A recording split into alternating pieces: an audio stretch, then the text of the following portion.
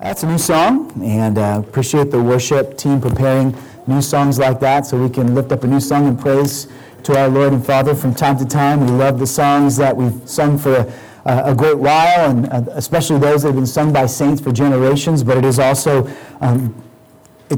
a blessing to our hearts to be able to sing to God in new ways. And that song's particularly relevant as for the next several weeks we'll be going through in our Sunday evening service the Catechism's instruction to us on how to pray more diligently to the Lord, more accurately, and more aligned with His will. And so I would encourage you, if you've not yet come out to an evening service, it starts at 6 o'clock. We try to get the sermon done at 7:30 and have some discussion from 7:30 to 8. So if you've got some time to come out to that, we would love to invite you to join us as we look at the petitions that the church is to lift up in honor of God's ability to supply our demand. And so please come out on a Sunday night and join us. I think you'll be blessed as we not only sing "Thy will be done" on earth as it is in heaven, but we pray it together as well. Now, I don't know if you've noticed it yet, but there's a repeating process that Hosea has used and will continue to use to the end of his prophecy. In charge of a guilt is given to the people. They have committed sin, and they need to know about that sin, so an indictment is levied against the people. Secondly, there's a plea to repent from that sin that has been made apparent by God's profession. Thirdly, there's a warning of the judgment that flows out of that sin. And then finally, there's this ray of God's gracious hope, which lends the people to turn again their eyes and their ears to the Lord and to hear His instruction on how to be living properly in light of God's grace. This cycle happens repetitively, beginning with the pattern of Hosea's own marriage to unfaithful Gomer. We saw there a charge of plea that Gomer was unfaithful to her husband. We saw also a plea to repent to her. We saw a warning of judgment. In fact, she experienced some of that judgment as her blessings were taken away. But then we saw that ray of hope as Hosea received Gomer back into his home and established a right relationship with her again. And we see that cycle playing out again and again in different ways throughout this book that Hosea has written. You might wonder, why does Hosea repeat this cycle? And it made me think this week about how each one of us who are believers probably have some people in our lives, a couple of folks in particular, who we have preached the gospel to, and we've been trying to be faithful to shine the light of Christ into that person's life. We've taken every opportunity to engage them in conversations about the Word or about our faith or how God has changed our lives, and yet we do not see that individual turning to Christ. What happens when you preach to them and then the gospel seems to fall on deaf ears? Do you give up? Do you say, well, I've done what I was supposed to do and then just move on? No, you continue taking the opportunities that God gives you to testify to the glory of God. You don't try a different message. You might change the approach, but it's still the gospel that individual needs to hear. Each time you come to them, it might be in a slightly different way, with a slightly different emphasis. But your goal and your hope is continually, when God gives you opportunity, to shine the light of Christ into that person's life and to pray and hope that God will do something with that faithful and consistent testimony that you give to them. You do not stop broadcasting the truth of the gospel, and you do not stop doing that in love. And so as we approach the end of this prophecy, we're drawing near to the end of Hosea. That's exactly what Hosea is going to continue to do. He's going to identify the problems that exist in the nation of Israel, particularly the northern kingdom, but also that are bleeding down into the southern kingdom. He's going to communicate the urgency for these people to repent of their sin and to regroup and to look again to the covenant that has defined their relationship with Yahweh. He's going to line out the consequences of what's going to happen if they refuse to do so, if they neglect these loving warnings that God has given to them. And then again, he's going to give them that ray of hope that reminds those who do love Yahweh but have fallen into temptation that He is gracious and forgiving, and that as God and Father, He is willing to bring them back. And so we are in Hosea chapter 11, and we're going to see this pattern play out again in the course of chapter 11 and 12. We almost finished chapter 11 yesterday, but we're going to read the last verse of chapter 11, because I think it belongs better with what comes at the beginning of chapter 12. So if you got your scriptures open, we're going to start with chapter 11, verse 12, and follow into the 6th verse of the next chapter. Thus writes Hosea, Ephraim has surrounded me with lies, and the house of Israel with deceit. But Judah still walks with God and is faithful to the Holy One. Ephraim feeds on the wind and pursues the east wind all day long. They multiply falsehood and violence. They make a covenant with Assyria, and oil is carried to Egypt. The Lord has an indictment against Judah and will punish Jacob according to his ways. He will repay him according to his deeds. In the womb he took his brother by the heel, and in his manhood he strove with God. He strove with the angel and prevailed. He wept and sought his favor. He met God at Bethel, and there God spoke with us. The Lord, the God of hosts, the Lord is his memorial name. So you, by the help of your God, return, hold fast to love and in justice, and wait continually for your God. Let's pray together and ask that the Lord would guide our examination of his word this morning.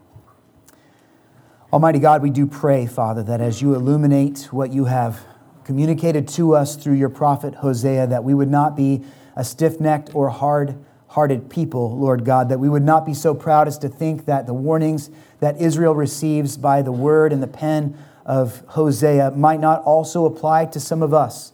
God, we are saved by grace if we call upon Christ, but we recognize and confess that we are still prone to sin. Our hearts may yet wander from you from time to time, and so we are grateful, Lord God, that you have put the word into our lives as a continual monument to your grace and a continual reminder of us that our faith must be based on the things that you have revealed to us through your word.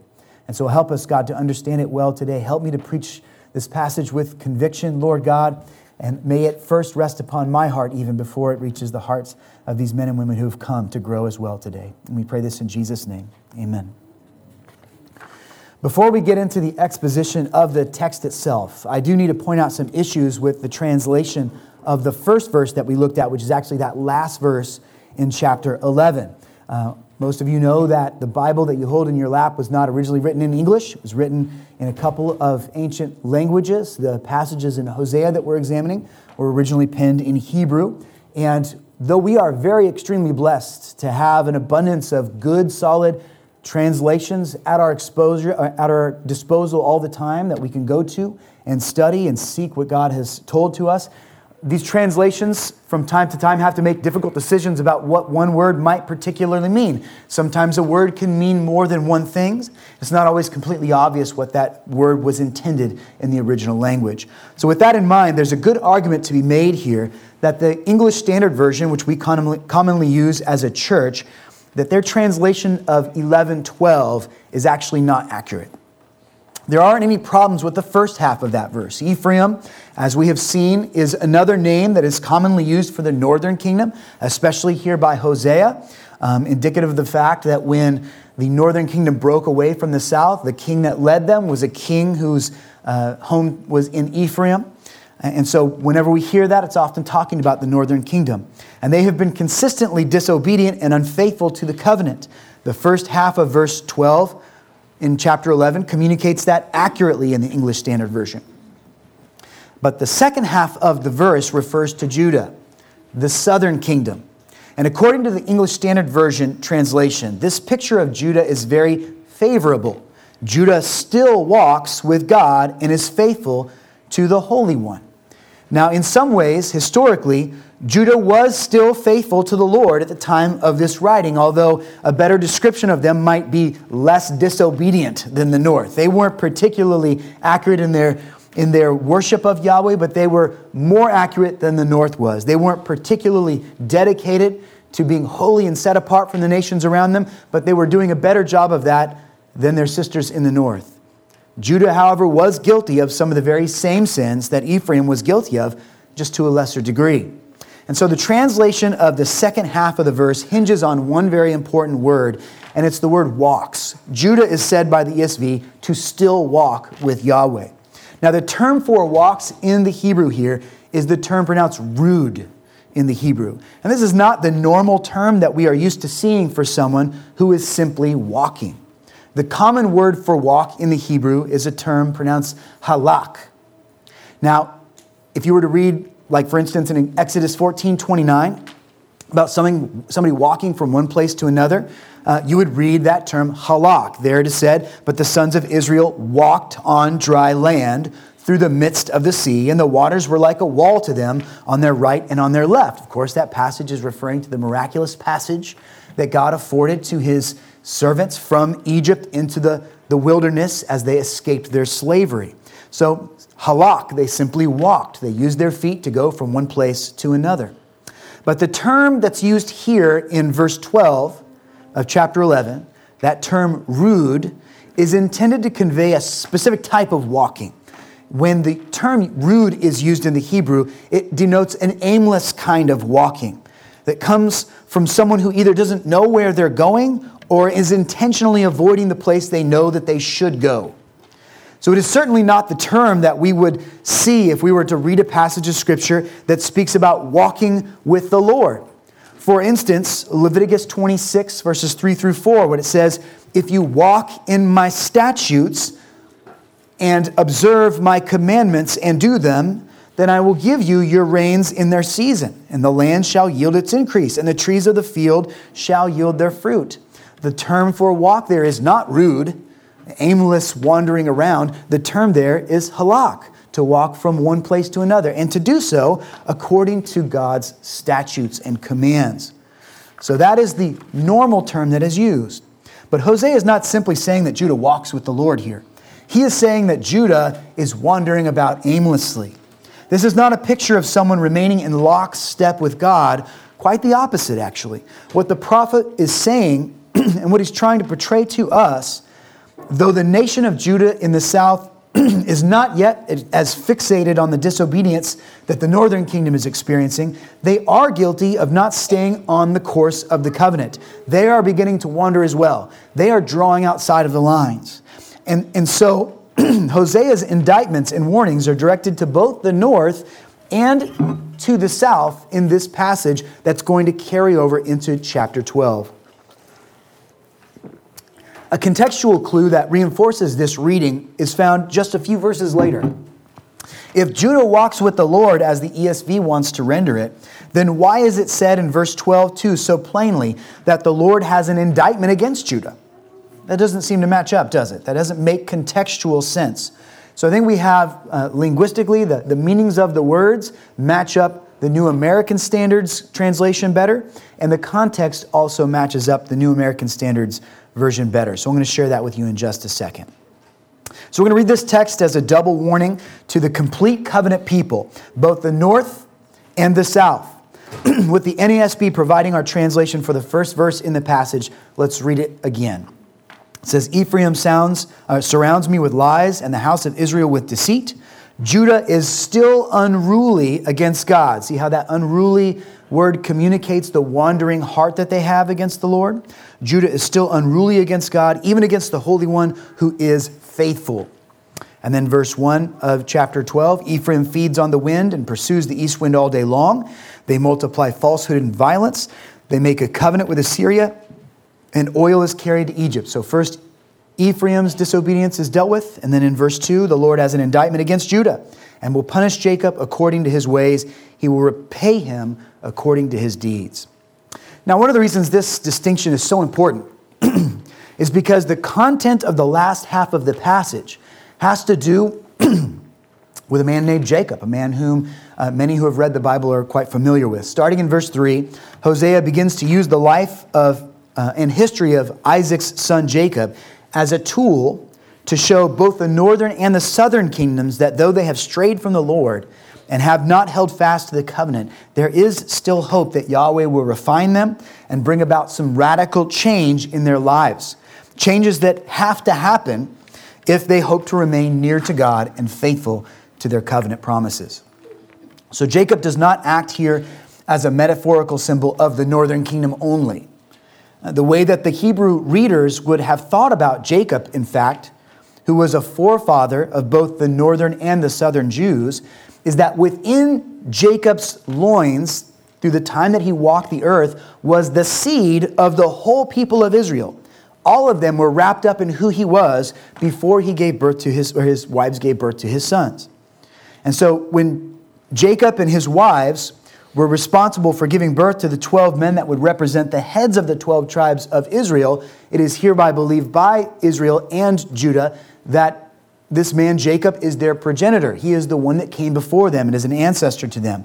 And so when we look at this historical comparison in verses 3 through 6, we need to understand that the whole Old Covenant people of God are in view. Focusing our attention to the first half of our passage. How are the northern and the southern kingdoms, which are in God's eyes really one and the same people, how are they both in danger of God's discipline? So we read there in chapter 11, verse 12, that Ephraim has surrounded God with lies. Now this refers to the dishonesty that has become so typical to Israel's empty offerings in their worship to Yahweh. While the northern kingdom pretends to be innocent of guilt, God does not describe them as being merely negligent or just not doing good enough here. He sees their lack of love for him as a direct attack. The idea of God being surrounded by the lies of Israel should bring to our minds images of a soldier being surrounded by an attacking company, or a traveler surrounded by a pack of dangerous wolves. We're going to spend a great deal of time next week analyzing the deceitful tendencies of Israel in their dealings with God, particularly beginning in verse 7 of chapter 12. But Judah, as we have seen in our analysis of the language of verse 11, is not guilty of quite that same level of offense, and yet still is described as wandering off the path.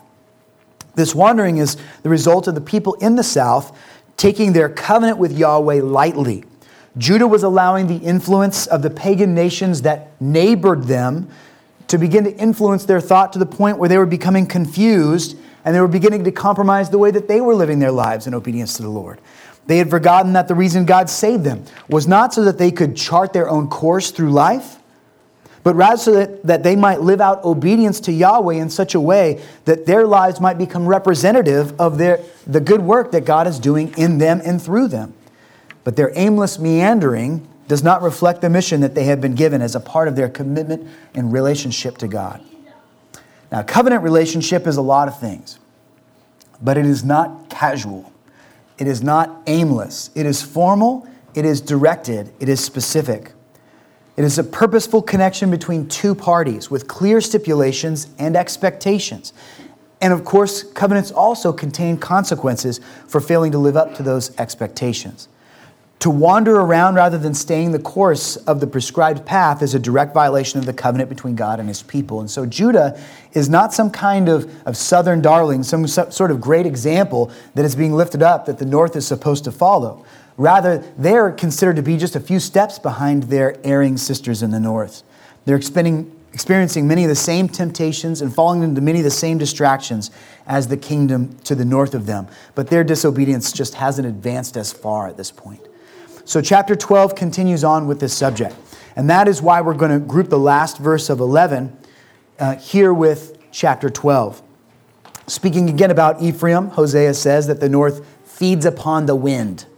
Now the imagery here is that the people in the northern nation, rather than trusting in their God to provide for their needs, have in desperation sought to quiet their fears and their anxieties about potential threats outside of their borders by looking to lesser powers than God. Their shaky faith has been exposed by the fact that when there's any kind of substantial threat to them, they do not immediately go to Yahweh, the one who cares for them, the one who restored them from slavery, the one who provided for their needs in the wilderness, the one who gave them a law to live by, the one that time and time again gave them victories over more mighty men and women than them. No, they don't go to that God, but instead they look around desperately, trying to find a source of assistance that seems to their weak hearts to be more tangible, more substantial, more reliable. Consistent with what Hosea has shown us to this point, God's anger is focused on Israel's political infidelity with two particular pagan nations, Assyria in the north and Egypt in the south. And these are the two main sources of earthly comfort that the northern kingdom has tried to draw help from, when in truth they should have been appealing to their own God Yahweh, who is multitudes mightier than both Assyria and Egypt, and who had already proven to them that whatever they needed, he would be willing and able to provide. Your greatest security, friends, is not in your bank account. It is not in your Ring surveillance system at home. It's not in your insurance policy. It's not in the clean bill of health you got from your doctor last week. Your greatest sense of security is your connection to God Almighty. And that's something that we forget. It's something that Israel in the north had forgotten to such a degree that they were shamefully trying to make friends with anybody who would make friends with them in hopes that they would become a buddy in time of war. But friends, there is no greater connection. There is no greater resource. There is no greater security that you can experience than the knowledge that through Christ Jesus, you have been made right with God, that your sins have been washed away, and the fact that you used to be an enemy to Him has been solved by the sacrifice and the resurrection of Jesus Christ. Because of His willingness to suffer in your place, you have been drawn near to the God of the universe, and you have counsel with Him. And that's one of the beautiful things that we're learning on Sunday evenings about prayer, is that though God is so much above us, though He is so much greater and mightier, that though He is infinite and knows all things, He desires to have communication with you. He wants you and commands you to come to Him and to appeal to His heart and to His mind. He wants you to come and share your weakness with Him and your fears, so that in speaking to Him, you'll remember that by the grace of God, He has brought you near to Him. What do you need to fear that man can do to you when the God of all creation loves you and has drawn you near to Him? Prayer is such a beautiful and powerful assurance to our hearts. But by pursuing new covenants with the people of the world, the northern kingdom tried to make friends with those who didn't even respect the true God and who were in fact dedicated to false gods of their own design. Israel was breaking the covenant promises that they had made to Yahweh by doing this. They were multiplying falsehood by doubling down on their stubborn habit of trying to get help from those who had no regard for the law of Moses, no regard for the ways of God's covenant people. And these nations would ultimately only manipulate Israel and exploit them for their own national purposes. The oil that is mentioned as being carried to Egypt in verse 1 of chapter 12 probably has to do with the fact that the Middle Eastern palm tree was a source of oil for the ancient people of the time. These particular oil-bearing palms did not grow readily in Egypt. Israel saw this as an opportunity to woo Egypt as an ally. You offer us protection in case that we're attacked by a foreign power, and we're going to offer you tribute to in the form of oils that you don't have, that we harvest from our abundant palm trees. And so Egypt is trying to strike a deal with these people to the south of them. Egypt, however, would prove to be a false ally. And like the wind, they were there one minute and they were gone the next. Though the allure of political stability and national security was great, aligning themselves with these godless people gave them no substantial benefit in the long run. It was like trying to quench your hunger by consuming the wind. This is the kind of vanity that we often hear described in Solomon's wisdom book in Ecclesiastes. There's nothing more substantial and real than the Creator Himself. Though you cannot reach out and touch Him, the evidence of Him is all around us, and He has revealed Himself to us supernaturally through the Word of God. We are at our most secure when we're finding our strength in our peace by being rooted in Him. When we seek to look to our satisfaction and contentment outside of the boundaries of God, we may find a temporary buzz, a little satisfaction for the moment, but that momentary rush will always prove to be nothing more than vanity, a chasing after the wind. And so Solomon, who wrote Ecclesiastes, writes in chapter 2, "All that my eyes desired, I did not refuse them. I did not restrain my heart from any pleasure, for my heart was pleased because of all my labor, and this was my reward for all my labor. So I considered all my activities which my hands had done, and the labor which I exerted. And behold, all was futility, and striving after wind, and there was no benefit under the sun." And so Solomon, who was the wisest man in the world at the time of his life, declares to us that you could explore this firsthand if you want to. You can try to find your peace and your hope in the tangible physical things of this world. And they might for a moment distract you enough to think you have found something. But in the end, all of those things will count as nothing in comparison to your connection to God. In verse 2, there's a dark cloud hanging over Israel's unfaithful pursuit of false covenants with foreigners and Judah's aimless wandering and negligence to the covenant. Despite what the people of the north and the south do or do not do, God remains God, and he will not cease to judge and to enforce the terms of his covenant. So according to their ways, they are sowing seeds of discipline, and God, as the keeper of that covenant, will make sure that a harvest of righteous judgment is reaped upon the north and eventually the south. They will answer for their indiscretions. But remember, friends, the prophetic pattern of Hosea never contains judgment alone. Along with the warnings that Hosea has faithfully delivered to his countrymen, there are reminders of the mercy of their mighty God, challenges to repent, a forecast of God's grace to come. And we begin to see that unfold as we get to verses 3 through 6. So from verses 3 through 6, Hosea will draw the reader's attention to a historical character who factored heavily in God's formation of this covenant people. And this historical character that is shared in common between the north and the south as an ancestor will serve as a picture of what God can and will do in time to grow his people up and change their hearts in such a way that unfaithfulness and deceit are no longer their defining characteristics. This brief historical overview of how God worked through Jacob's life can best be seen in 3 separate phases. And so in phase 1, we see the early life of Jacob. And it begins pretty rough. When you first learn about Jacob, even before he is born, it is told to his mother that he will not be your average child, that there will be something about him that puts him at constant striving and strife with the people around him. Jacob is born a trickster. His name, Jacob in the Hebrew, literally means one who comes upon the heels of another. Picture a small dog nipping at someone else's heels, one who wants to trip somebody else up to take what they have, to overcome them.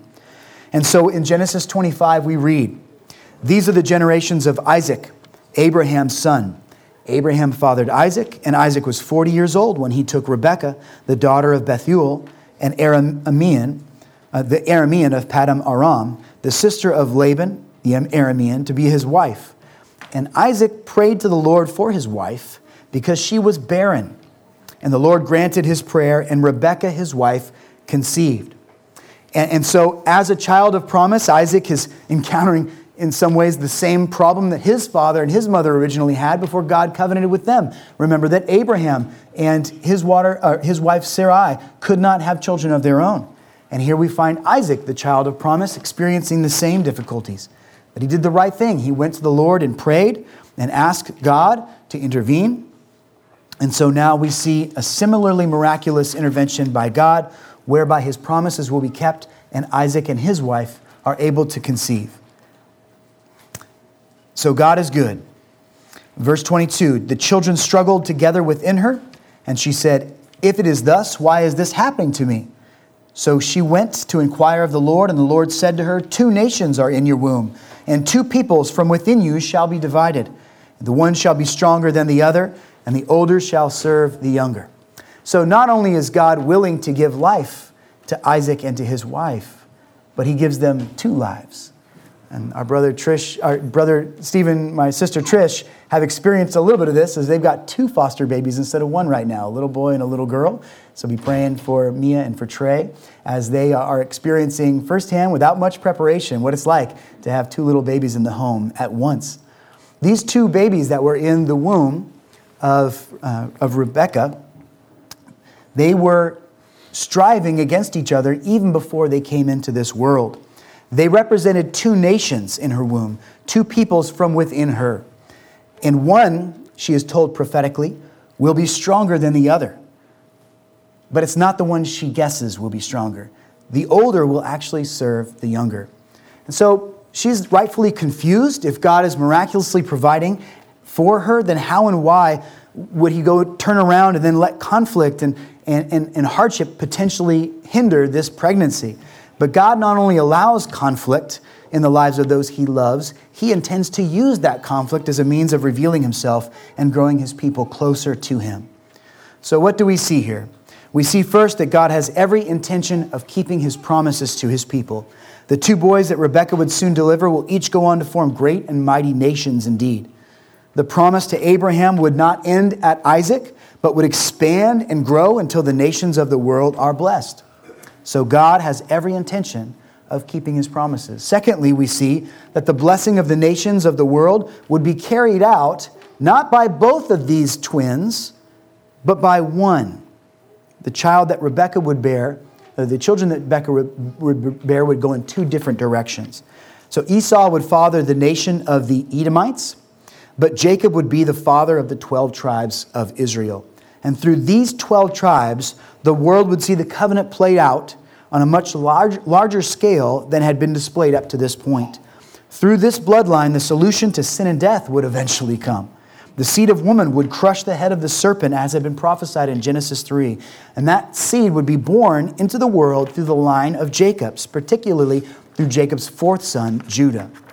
Thirdly, we see that God's sovereign choice to bring about his covenant promises by way of the least likely son reminds us that the promises to Abraham would be carried out by the sovereignty of God, not by the ability or the power or the wisdom of man. We see again and again in God's scripture that he is not ashamed to use the weaker vessel to accomplish his deeds. God often chooses a human being who would seem like the least likely candidate for success. And in doing so, he makes it more readily obvious to those who see this play out in their lives that it is God's power at work in that person who is creating the victory, not the person's skill on their own. This is, as we might say, a showcase of God's grace, that he chooses weak vessels through which his glory might shine all the more brightly. Jacob is a man who's going to live to be characterized from the very beginning as a man of struggle. He does not simply accept the natural order of things. He exerts great energy to change the course of his life. He is willing to put himself at odds with others in order to accomplish what he intends to do. And this inevitably threatens to put Jacob at odds with the Lord. He must learn to receive what is ordained by God's sovereign hand. No man can force his will over God. And so continuing on in Genesis, it says in verse 24 of Genesis 25, when her days to give birth were completed, behold, there were twins in her womb, just as it had been prophesied. The first came out red. All his body looked like a hairy cloak. So they called his name Esau. And after his brother came out with his hand holding Esau's heel. So his name was called Jacob. Isaac was 60 years old when she bore them. And when the boys grew, Esau was a skillful hunter, a man of the field, while Jacob was a quiet man, dwelling in tents. Isaac loved Esau because he ate of his game, but Rebekah loved Jacob. Recognize that God is using these series of events in such a way that they will surely bring about his will. This second son, Jacob, is so named because of the way that he came out of the womb right on the heels of his older brother. In fact, we are told that he was literally holding his brother's foot when he came through. The name Jacob is a fitting title then, since it literally means one who's on the heels of another. This word Jacob was a name that was often given to someone who had the intention of overtaking someone else, often by way of cunning or trickery. And so we need to remember that Rebekah had been given insight into the lives of her children by an angel, so her name for Jacob was not coincidental. It was in line with what God had revealed to her. As grown men, years later, Isaac favored Esau, his firstborn, in part because Esau was a great hunter and he provided the kinds of things that gave a smile to Esau's face, the kind of game and food that he liked to eat. Esau was masculine. He was strong. He was in some ways like a prototypical firstborn son. And he was the one that you would have guessed if you had to figure out who the line of Israel was going to go through. You would think that it was going to go through Esau. Jacob, on the other hand, was more loved by his mother. He spent more time indoors and was more of a shepherd than a hunter. In Genesis 25, we see how it is recorded that there was a famous shift in birthright between the two brothers. And I'm not going to go back and read all this for you because of time restraints. But in summary, Esau, a mighty hunter, was out in the field, and he had been on an expedition whereby he caught nothing and had exhausted his energies. He comes back to home, and as he enters the borderlands of the camp, Jacob is already there, perhaps to take advantage of him. He's been laboring over a red lentil stew. He's been cooking some food there, exercising his domestic muscle. And so when Esau comes up, and he is absolutely famished, he is, in his mind, dying of hunger, he petitions his brother for some of this stew. He begs that his brother might give him relief by sharing this meal with him. But Jacob wants to know what's in it for me. He's got something in mind, in fact. And he says to his brother Esau, I know you're the firstborn, but listen, I would like your birthright. I want to be the firstborn of this family. I want to carry on the family name, and I want to be the patriarch. Sell me your birthright, and I'll give you this stew. Esau, in one of the most short-sighted responses we've seen in Scripture, says, I'm basically going to die anyway, so what good is a birthright to me? And he agrees and swears to give his birthright to his brother. He enjoys a bowl of stew and a loaf of bread and a side dish of regret, I have no doubt.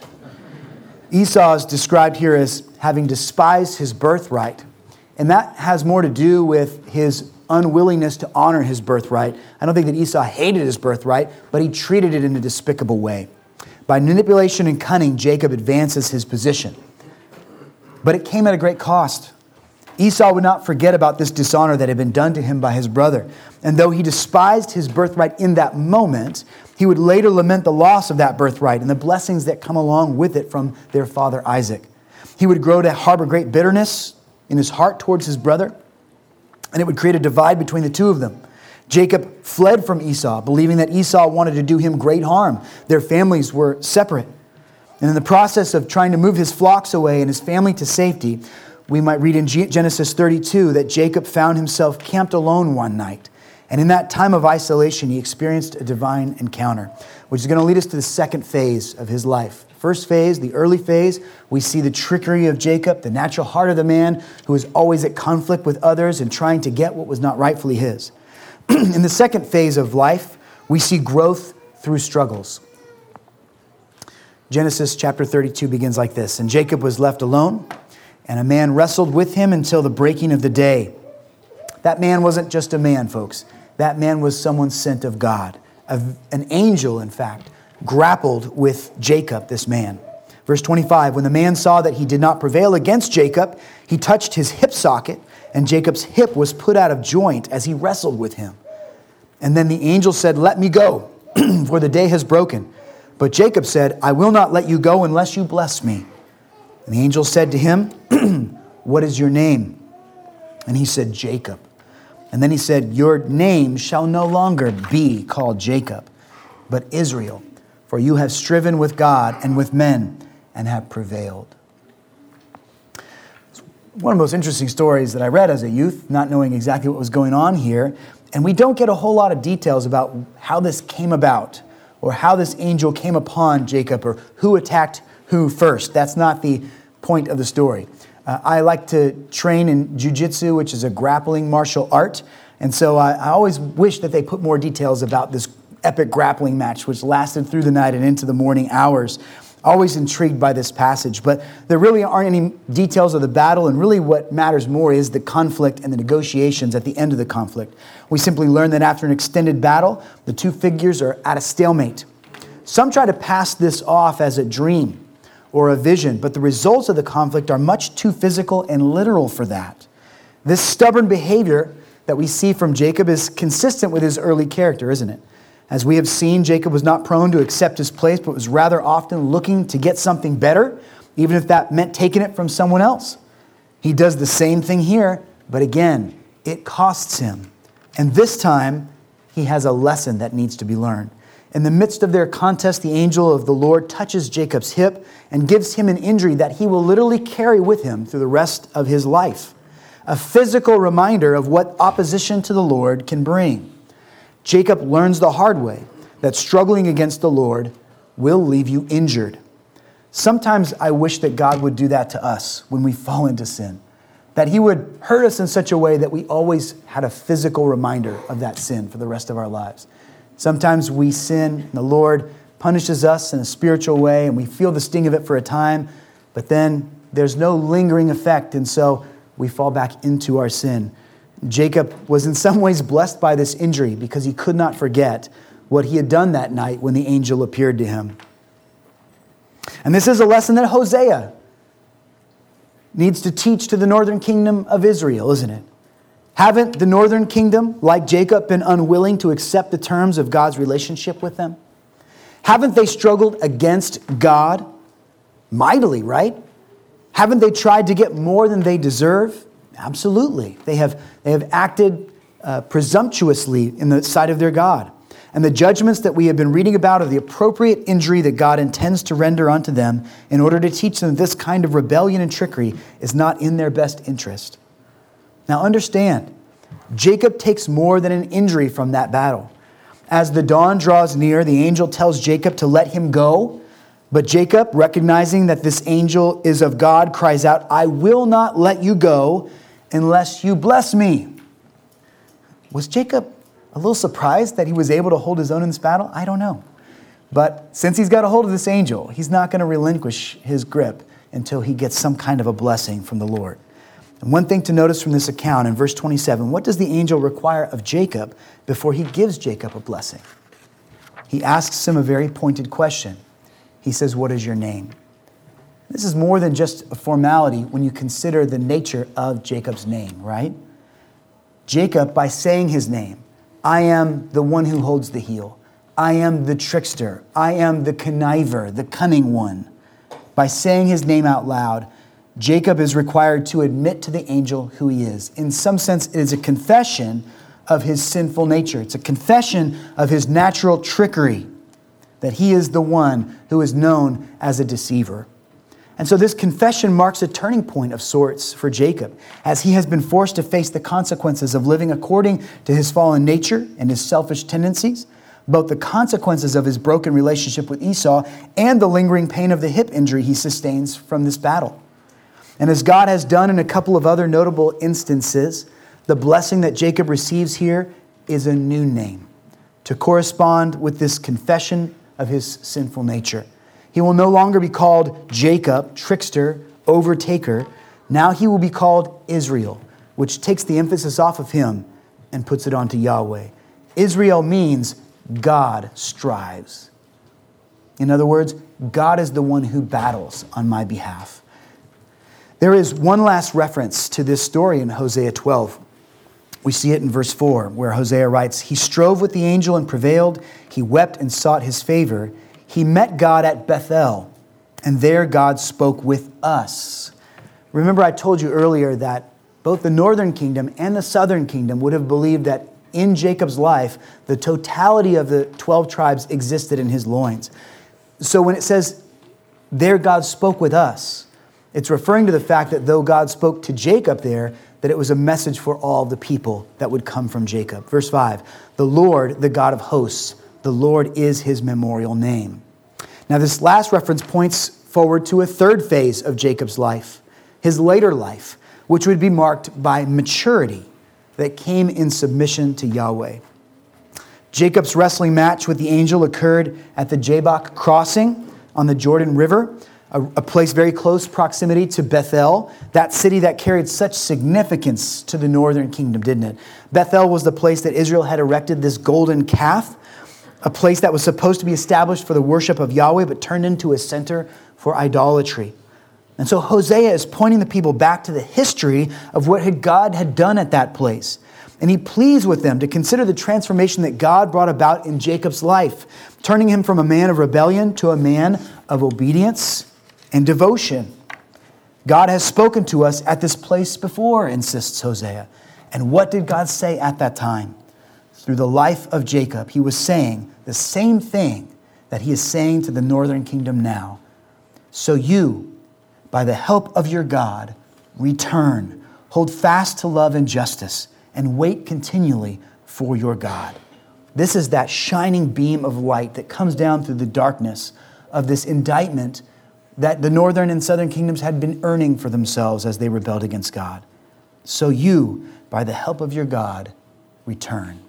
Repentance is still possible for those who trust in Yahweh. Both the north and the south are falling short of their covenant commitments to their God.